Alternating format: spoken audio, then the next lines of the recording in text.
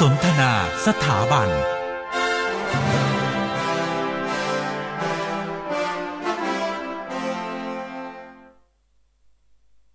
รับสำหรับประเด็นเรื่องราวในช่วงของสนทนาสถาบันในวันนี้นะครับเป็นประเด็นเกี่ยวกับศูนย์พัฒนายานยนต์ไฟฟ้ามอครับคุณอรยาวิทยากรวันนี้ครับค่ะวันนี้ค่ะเราก็ได้รับเกียรติจากทางท่านผู้ช่วยศาสตราจารย์ดรมนตรีเลื่องชวนนท์นะคะท่านเป็นรองผู้อำนวยการศูนย์พัฒนายานยนต์ไฟฟ้าด้านวิจัยมหาวิทยาลัยสงขลานครินทร์ค่ะตอนนี้ท่านอยู่ในสายกับเราเรียบร้อยแล้วนะคะสวัสดีค่ะอาจารย์คะครับสวัสดีครับสวัสดีท่านผู้ฟังทุกคนด้วยครับค่ะวันนี้ประเด็นน่าสนใจมากค่ะอาจารย์คะยอดฮิตเลยค่ะเกี่ยวกับเรื่องของยานยนต์ไฟฟ้าค่ะเริ่มต้นเลยต้องขอให้อนุญาตนะคะให้อาจารย์ช่วยเล่าเกี่ยวกับจุดเริ่มต้นของศูนย์พัฒนายานยนต์ไฟฟ้าของมอให้เราฟังสักเล็กน้อยค่ะอาจารย์คะครับก็ผมมารับหน้าที่นี่เป็นรุ่นที่2แล้วนะฮะก็มีรุ่นที่เขาบุกเบิกมาก่อนหน้านี้แล้วนะครับก็เป็นเมนหลักก็จะเป็นคณะวิศวกรรมศาสตร์นะฮะได้ดำเนินการเกี่ยวกับการพัฒนาศูนย์พัฒนายานยนต์ไฟฟ้าของมหาวิทยาลัยสงขลานครินทร์นะครับมีชื่อภาษาอังกฤษว่า PEV Development Center นะครับแล้วก็มีวิสัยทัศน์เกี่ยวกับศูนย์วิจัยพัฒนา EV ก็เป็นการพัฒนาเป็นระดับในชั้นนำของประเทศเพื่อสนับสนุนอุตสาหกรรมรถ EV ของภาคใต้และประเทศนะครับภารกิจก็คือการพัฒนาและวิจัยเพื่อสร้างองค์ความรู้และทักษะด้านวิศวกรรมและก็เทคโนโลยี EV นะครับ2ก็คืออบรมและถ่ายทอดองค์ความรู้นะครับด้าน EV ให้กับนักศึกษาวิศวกรช่างเทคนิคและก็บุคคลทั่วไปนะครับ3ก็คือให้คำปรึกษาและบริการทดสอบตามมาตรฐานเพื่อสนับสนุนอุตสาหกรรม EV ของประเทศต่อไปนะครับปัจจุบันก็มีรองศาสตราจารย์ดร.ณัฐฐาจินดาเพชรนะครับเป็นผู้อำนวยการศูนย์พัฒนายานยนต์ไฟฟ้าของมหาวิทยาลัยสงขลานครินทร์นะสังกัดก็อยู่ที่วิศวะนะครับซึ่งอนาคตอาจจะมุฟไปที่สายพาร์คของมหาวิทยาลัยสงขลานครินทร์นะครับก็จะมีก็เรียกว่า Energy Park อีกที่หนึ่งที่มหาวิทยาลัยสงขลานครินทร์มีพื้นที่ใกล้ๆกับมอนะฮะไปทางด้านหลังของมหาวิทยาลัยนะครับก็จะมีศูนย์ EV ที่สามารถรองรับการขยายตัวทางด้านรถไฟฟ้าได้ครับผมค่ะครับสำหรับที่ศูนย์พัฒนายานยนต์ไฟฟ้ามอในส่วนนี้นี่คือจากตั้งแต่รุ่น1มาถึงรุ่น2เนี่ยสิ่งที่เรามีการดำเนินงานค่อนข้างจะบ่อยครั้งเนี่ยที่ผ่านมาจนถึงขณะนี้จะเป็นในเรื่องลักษณะประมาณไหนบ้างครับมีงานวิจัยออกมาเยอะไหมอบรมถ่ายทอดกันบ่อยครั้งแค่ไหนตอนนี้ยังไม่เป็นงานวิจัยมากนะแต่สำหรับตัวเดี๋ยวผมอธิบายอย่างนี้ก่อนนะครับว่าศูนย์วิจัยยานยนต์ไฟฟ้าเนี่ยตอนนี้อยู่ในขั้นที่กำลังสร้างกันอยู่ก็คือตอนนี้เรามีชุดที่กำลังสั่งเข้ามาเพื่อจะเป็นการทดสอบทั้งแบตเตอรี่ทั้งยานยนต์ไฟฟ้าจักรยานยนต์ไฟฟ้าแบบ4ล้อ3ล้อนะครับแล้วก็มา4ล้อได้ด้วยนะก็จะมีชุดพวกพัฒนารถแข่งไฟฟ้าฟอร์มูล่าวันนะครับการขับเคลื่อนแบบต่างๆนะครับชุดพัฒนาทดสอบแบตเตอรี่ไมโครคอนโทรลเลอร์การขับเคลื่อน4ล้อการจัดเก็บข้อมูลความเร่งอะไรพวกนี้เซ็นเซอร์นะครับแล้วก็อุปกรณ์ทางการวัดไฟฟ้าเคมีนะครับรวมไปถึงการดัดแปลงรถจากรถที่เป็นคอมบัชชันก็คือรถเผาไหม้ทั่วไปนะที่เติมน้ำมันกลายมาเป็นรถไฟฟ้านะครับแล้วก็ให้สามารถจดทะเบียนได้ด้วยนะครับแล้วก็มีความรู้ในการอย่างเช่น Tesla เข้ามาเราก็จะมีความรู้ที่เกี่ยวกับสามารถทดสอบหรือว่าปรับปรุงหรือซ่อมบำรุงได้นะฮะก็ตอนนี้ยังอยู่ในขั้นนี้อยู่นะครับทีนี้ในการวิจัยเนี่ยที่จริงเอาเรื่องของที่ผมวิจัยอยู่ด้วยนะก็ผมทำด้านระบบกักเก็บพลังงานก็จะพัฒนาในด้านของแบตเตอรี่นะครับไม่ว่าจะเป็นลิเธียมไอออนนะครับก็เซลล์เชื้อเพลิงหรือพลังงานไฮโดรเจนนะครับแล้วก็อีกตัวหนึ่งคือซูเปอร์แคปาซิเตอร์ที่คิดว่าน่าจะเป็นประเด็นหลักที่มอจะขับเคลื่อนไปนะซูเปอร์แคปาซิเตอร์ภาษาไทยเรียกว่าตัวเก็บประจุยิ่งยวดนะครับเพราะว่าวัสดุหาได้ในประเทศนะเพราะว่าลิเธียมเนี่ยอนาคตถ้าเกิดทุกคนมาใช้วัสดุลิเธียมกันหมดเนี่ยมันก็จะแพงขึ้นนะครับก็เหมือนกับน้ำมันที่เราจะต้องซื้อจากที่อื่นมาที่เขามีศักยภาพในการผลิตมากขึ้นอย่างเงี้ยครับผมค่ะหมายความว่าเราให้ความสำคัญเรื่องของลิเธียมใช่ไหมคะอาจารย์ขาที่มันก็เป็นประเด็นกันอยู่ว่าอาจจะมีจำนวนจำกัดถูกไหมคะอาจารย์ขาในบนโลกนี้เลยค่ะก็ ที่จริงแล้วหัวใจที่เอาเป็นประสบการณ์ผมก่อนนะครับเพราะว่าบางทีคนอื่นเนี่ยจะมองแตกต่างกันไปประสบการณ์ผมเนี่ยผมทำรถไฟฟ้าเนี่ยรถตอนนี้ผมเริ่มที่มอเตอร์ไซค์ไฟฟ้าก่อนให้มันสามารถจดทะเบียนได้นะครับก็จะเป็นปัญหาว่ารถอยู่ที่ประมาณ65,000นะ66,000ประมาณตรงนี้นะครับ30,000เกือบ30,000เนี่ยคือแบตเตอรี่นะครับสังเกตว่าราคาแบตเตอรี่คือครึ่งหนึ่งของรถเห็นไหมฮะเพราะฉะนั้นถ้าเกิดจะออกมาเป็นคอมเมอร์เชียลหรือวิจัยจริงๆเนี่ยหัวใจไม่ได้บอกว่าตัวอื่นไม่สำคัญนะมันก็สำคัญหมดเพียงแต่ว่าตัวหัวใจจริงๆมันคือตัวเก็บพลังงานนะครับครับค่ะอาจารย์ค่ะอย่างนี้ถ้าเรามองในเรื่องของบทบาทของเราจริงๆนะคะอาจารย์ค่ะสำหรับศูนย์พัฒนารถยานยนต์ไฟฟ้าของมอ.เนี่ยค่ะเราวางบทบาทเราในมุมไหนชัดเจนที่สุดแล้วก็เราจะไปต่อในมิติไหนยังไงบ้างคะอาจารย์ก็ที่จริงเรามีพันธกิจอย่างที่ผมอธิบายไปนะครับก็คือพัฒนาองค์ความรู้ทักษะก็ไปทางด้านวิจัยด้วยนะแล้วก็อบรมถ่ายทอดรถ EV ก็คืออนาคตก็จะเป็นให้กับนักศึกษาวิศวกรช่างเทคนิคและบุคลากรทั่วไปที่สนใจด้าน EV ก็สามารถเข้ามาอบรมกับเราได้แล้วก็ให้คำปรึกษาบริการทดสอบมาตรฐานไม่ว่าจะเป็นโครงสร้างรถแบตเตอรี่ในอนาคตนะก็จะเป็นอย่างนั้นเราจะควบคุมภาคใต้ก็คือเป็นพันธกิจที่จะให้บริการทางภาคใต้ทั้งหมดนะครับครับถ้าหากว่ามองในมุมมองของนักวิชาการหรือแม้กระทั่งอาจารย์ก็เป็นนักวิจัยอยู่ด้วยเนี่ยถ้าเราพูดถึงเรื่องของบทบาทรถไฟฟ้าเนี่ยปัจจุบันตอนนี้เนี่ยถ้าหากว่ามองมาที่ประเทศไทยคือเรายังคงอยู่ในช่วงของการลองผิดลองถูกหรือว่าตอนนี้คือความคุ้มทุนของรถไฟฟ้ามันเพียงพอแล้วกับพี่น้องประชาชนที่จะสามารถซื้อมาใช้ได้ในมุมมองของท่านอาจารย์มองตรงนี้ยังไงบ้างครับคือที่จริงแล้ว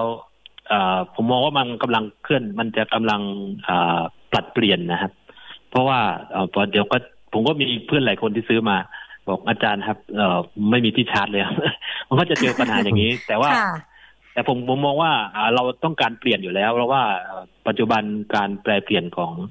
สภาพบรรยากาศโลกที่เราต้องลดการปลดปล่อยคาร์บอนไดออกไซด์สู่บรรยากาศโลกเนี่ยเราก็ต้องเปลี่ยนจากรถคอมบัชชันที่ใช้น้ำมันเนี่ยกลับมาเปลี่ยนเป็นรถไฟฟ้าแล้วก็รถไฟฟ้าเนี่ยถ้าเกิดการได้พลังงานไฟฟ้าออกมาโดยใช้พลังงานสะอาดทั้งหมดเนี่ยก็จะทำให้การเปลี่ยนเทคโนโลยีของเราเนี่ยมีผลต่อสภาพบรรยากาศของโลกซึ่งทุกคนจะต้องรับผิดชอบด้วยกันนะครับเพราะฉะนั้นเราจะต้องมีการปรับเปลี่ยนตรงนี้มาใช้รถไฟฟ้ามากขึ้นนะครับก็ประมาณนี้ครับค่ะอาจารย์ค่ะแล้วถ้าเรามองในมิติเรื่องของข้อดีข้อเสียของรถไฟฟ้าล่ะคะอาจารย์ตอนนี้ถ้าเกิดว่าเราจะ compare หรือเปรียบเทียบกันข้อดีข้อเสียของรถไฟฟ้ามียังไงบ้างคะอาจารย์ค่ะอันนี้ขอเป็นความรู้ค่ะก็ข้อดีก็คือเราไม่ได้ปล่อยคาร์บอนไดออกไซด์ออกมานะครับแล้วก็ระบบต่างๆเนี่ยมีการอำนวยความสะดวกได้มากขึ้นนะครับแล้วก็ไม่ว่าจะเป็นเรื่องการชาร์จปัจจุบันชาร์จก็ขับได้มากกว่า60กิโลจนเกือบ100กิโลด้วยซ้ำนะดังนั้นถ้าเกิดเราชาร์จ1ครั้งเนี่ยก็สามารถทุกอย่างก็ดีหมดนะครับไม่มีเสียงเนี่ยอาจจะเป็นเพิ่มเสียงสังเคราะห์เข้าไปได้นะเพราะว่าบางทีรถไฟฟ้ามันจะเงียบมากนะครับแล้วก็ข้อเสียอันนี้คือข้อดีผมมองว่ามันดีกว่ารถคอมบัชชันโดยธรรมชาติอยู่แล้ว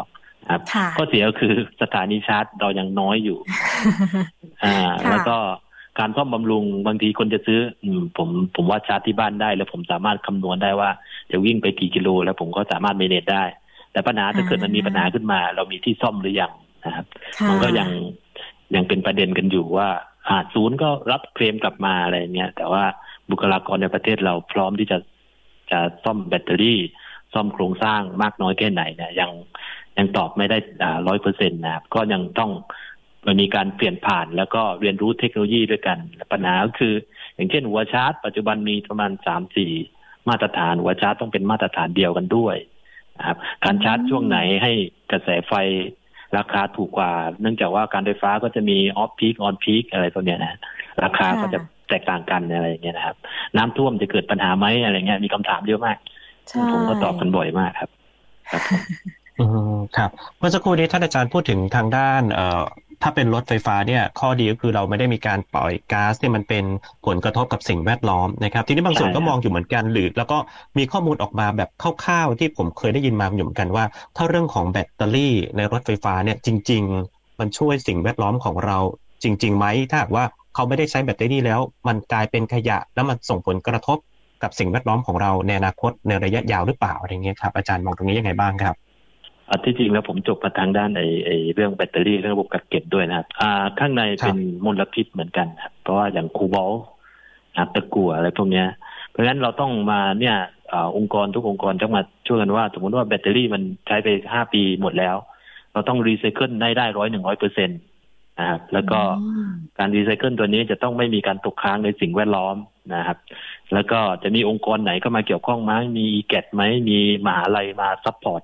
ได้หรือเปล่านะครับแล้วก็ความปลอดภัยจะสูงมากน้อยแค่ไหนแต่ปัจจุบันเราก็เห็นว่าถ้าเกิดมันเสื่อมแล้วมันมีการเกิดชาร์จขึ้นมามีไหม้มีการป้องกันมากน้อยแค่ไหนนะครับเพราะฉะนั้นตัวนี้ก็น่าจะเป็น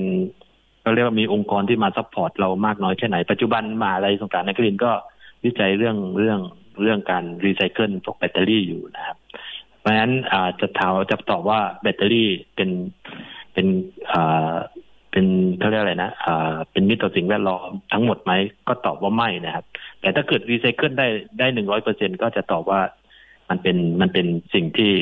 เป็นมิตรต่อสิ่งแวดล้อมมากขึ้นนะครับแล้วก็ลดคอสในการนำเข้าได้มากขึ้นแต่ต้องรีไซเคิลได้ 100% นะครับแต่ปัจจุบันก็ถ้ารีไซเคิลได้บางส่วนก็ถือว่า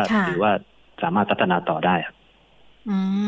ค่ะอย่างเมื่อสักครู่อาจารย์ค่ะที่อาจารย์พูดถึงกรณีเกี่ยวกับเรื่องของน้ำท่วมจะส่งผลอย่างไรบ้างอย่างเงี้ยนะคะอาจารย์คะถ้าเรามองในแง่เรื่องของสภาพอากาศหรือแม้กระทั่งเรื่องของน้ำท่วมอย่างเงี้ยค่ะอาจารย์คะเกี่ยวกับเรื่องของการใช้รถไฟฟ้าเนี่ยค่ะเป็นยังไงบ้างคะอาจารย์อันนี้ผมต้องตอบตามหลักการก่อนนะ เพราะว่าเดี๋ยวพูดในทัศนคติตัวเองไปจะผู้ฟังจะสับสนอย่างนี้ก่อนนะครับเอาตามมาตรฐานก่อนมาตรฐานเนี่ยรถไฟฟ้าจะกันน้ำอยู่แล้วนะครับแต่ว่ากันน้ำในระดับที่ต้องไม่เกินระดับของประตูนะครับแล้วก็มาตรฐานตัวเนี้ยเราเรียกว่า IP นะครับเหมือนกับโทรศัพท์มือถือหรือว่าโฆษณาทั่วไปอุปกรณ์อิเล็กทรอนิกส์ก็จะมี IP แล้วต้องดูว่า IP นั้นเป็นโค้ดอะไรนะครับสำหรับรถไฟฟ้าเนี่ยจะที่มีมาตรฐานนะจะต้องไม่ต่ำกว่า IP67 นะครับและสูงจนไปถึง IP69 นะครับถามว่า IP พวกนี้มันมีคุณสมบัติยังไงก็คือถ้าเกิดสภาวะน้ำท่วมแล้วก็รถจมน้ำแต่ไม่ว่าจมทั้งคันนะจมในระดับของประตูตรงนี้นะครับจะจมได้ไม่เกิน30 นาทีเพราะฉะนั้นเวลาเราขับรถเป็นรถไฟฟ้าเนี่ยไม่ควรแช่น้ำเกิน30 นาทีนะครับเพราะเดี๋ยวน้ำจะเข้าไปในระบบนะครับเพราะฉะนั้นตอบได้ว่ารถไฟฟ้าโดยทั่วไปออกแบบมาให้กันน้ำในระดับของ IP อยู่ระหว่าง IP67 ถึง IP69 ครับนี่คือรถมาตรฐานทั่วไปครับรถไฟฟ้าที่มีการจดทะเบียนครับผมค่ะก็คือกันน้ำค่ะครับถ้าให้ข้อมูลเพิ่มเติมก็คือถ้าเป็นมอไซค์เนี่ยก็ตัวมอเตอร์ของเขากันน้ำนะครับแต่ว่าแบตเตอรี่เนี่ยจะต้องทำเป็น IP เอาไว้ว่ากันน้ำไม่เกินกี่นาทีด้วยครับผมค่ะแล้วสำหรับคนที่เป็นผู้ขับขี่รายใหม่เนี่ยตรงนี้คือคงจะต้องศึกษากันหนักๆเลยไหมฮะกับการที่จะตัดสินใจซื้อรถไฟฟ้าเพราะว่าเป็นเรื่องใหม่สำหรับคนบริโภคอยู่เหมือนกันแล้วก็บางสิ่งบางอย่างเนี่ยด้วยความละเอียดอ่อนของข้อมูลในการที่จะให้ข้อมูลแบบผ่านสื่ออะไรต่างๆเนี่ยมันก็มีผลกระทบกันมาอยู่เหมือนกันในมุมมองของท่านอาจารย์เองคิดว่าจะเริ่มต้นจากตรงไหนดีครับกับคนที่เป็นคนขับขี่รายใหม่ครับผมมองว่าสถานีชาร์จก่อนเพราะว่ามันต้องมีมาตรฐานเพราะว่าถ้าเกิดเราชาร์จแบบทั่วไปมันจะมีปัญหาเรื่องการเซฟตี้แล้วก็การใช้จ่ายด้วยนะครับถ้าเรามองว่ามีพื้นที่ที่ให้สถานีชาร์จแล้วก็เหมาะสมกับการใช้รถไฟฟ้าของเรานะครับก็โอเคแล้วก็ศึกษาเรื่องการบำรุงรักษาด้วยว่าทางศูนย์ที่เราซื้อมาเพราะตอนเนี้ยมันมีหลายยี่ห้อมากเราก็ต้องศึกษารถตัวนั้นว่ารถตัวเนี้ยแบตเตอรี่กี่ปีมีการบำรุงรักษายังไงบ้างนะครับถ้าเกิดภาวะน้ำท่วมเนี่ยเราต้องดูว่าระบบป้องกันเขาดีแค่ไหนนะครับซึ่งโดยทั่วไปก็จะมีมาตรฐานมาให้หัวชาร์จที่แตกต่างกันก็พยายามให้คุยกับรถเอเจนซี่ของรถเนี่ยว่าหัวชาร์จเป็นยูนิเวอร์แซลหรือเปล่านะครับสำหรับป้องกันการป้องกันไฟฟ้าอยู่ในระดับไหนนะครับเนื่องจากว่าบางครั้งก็เป็นไฮโวลต์หรือว่าเป็นโลโวลต์อย่างเงี้ยต้องคุยต้องมีเซฟตี้พอสมควรนะครับแล้วก็ที่สำคัญก็อย่างที่คุยเอาไว้ก็คือแบตเตอรี่ว่า แบตเตอรี่เนี่ยจะควบคุมได้กี่ปีดูการคืนทุนด้วยนะครับเพราะว่าผมมองว่าผู้ใช้เนี่ยคิดถึงการคุ้มทุนแน่นอนแล้วก็ประโยชน์ที่ได้มากที่สุดนะครับแต่ปัจจุบันเนี่ยแบตเตอรี่ก็มีความเป็นมาตรฐานมากขึ้นแต่ผมมองว่าถ้าเกิดเราใช้รถไฟฟ้ากันหมดอนาคตแบตเตอรี่จะแพงขึ้นแล้วก็วัสดุที่นำมาใช้จะหายากขึ้นนะนั่นก็เป็นประเด็นหนึ่งที่ผมยังมองว่าถ้าจะวิจัยให้กับมอ.เนี่ยผมมองเรื่องวัสดุที่จะมาทำแบตเตอรี่ที่ราคาถูกหรือถ้าเป็นไปได้หาได้ในประเทศเลยแล้วก็รีไซเคิลได้เกือบ 100% เนี่ยจะเป็นข้อดีสำหรับประเทศไทยมากครับแล้วก็ข้อดีของนักวิจัยที่จะสามารถสร้างแบตเตอรี่ออกไปใช้งานได้จริงนะครับครับผมค่ะอาจารย์ซึ่งเป็นประเด็นสำคัญนะคะอาจารย์เพราะว่าต้นทุนอย่างที่อาจารย์บอกไว้นี่คือแบตเตอรี่ราคาสูงมากถ้าเราสามารถที่จะวิจัยเพื่อลดคอสต้นทุนในส่วนของแบตเตอรี่ก็อาจจะทำให้ราคาของรถไฟฟ้าในอนาคตถูกลงไปกว่านี้อีกได้ใช่ไหมคะอาจารย์รวมไปถึงระยะเวลาในการใช้ก็อาจจะเพิ่มขึ้นค่ะได้เยอะขึ้นก็คือใช้งานได้จริงนะครับรีไซเคิลได้แล้วถ้าเกิดมันเป็นมิตรต่อสิ่งแวดล้อมได้จะดีมากนะไม่มีสารเคมีตกค้างก็คิดว่าเราจะไปด้านนั้นได้แต่มันก็มีหลายปัจจัยนะอย่างเช่นว่าวัสดุที่หาในประเทศหรือเคมีที่สารเคมีบางตัวที่บางครั้งหาในประเทศไม่ได้ก็ต้องนำเข้ามาซึ่งจะเป็นต้นทุนทั้งหมดครับค่ะอาจารย์วันนี้ได้ข้อมูลยอดเยี่ยมเยอะมากเลยค่ะอาจารย์เกี่ยวกับความรู้ทางด้านเกี่ยวกับเรื่องของรถไฟฟ้าต้องขอบพระคุณอาจารย์มากๆนะคะที่สละเวลามาร่วมพูดคุยในวันนี้ค่ะขอบพระคุณค่ะขอบคุณครับขอบคุณครับครับสวัสดีครับ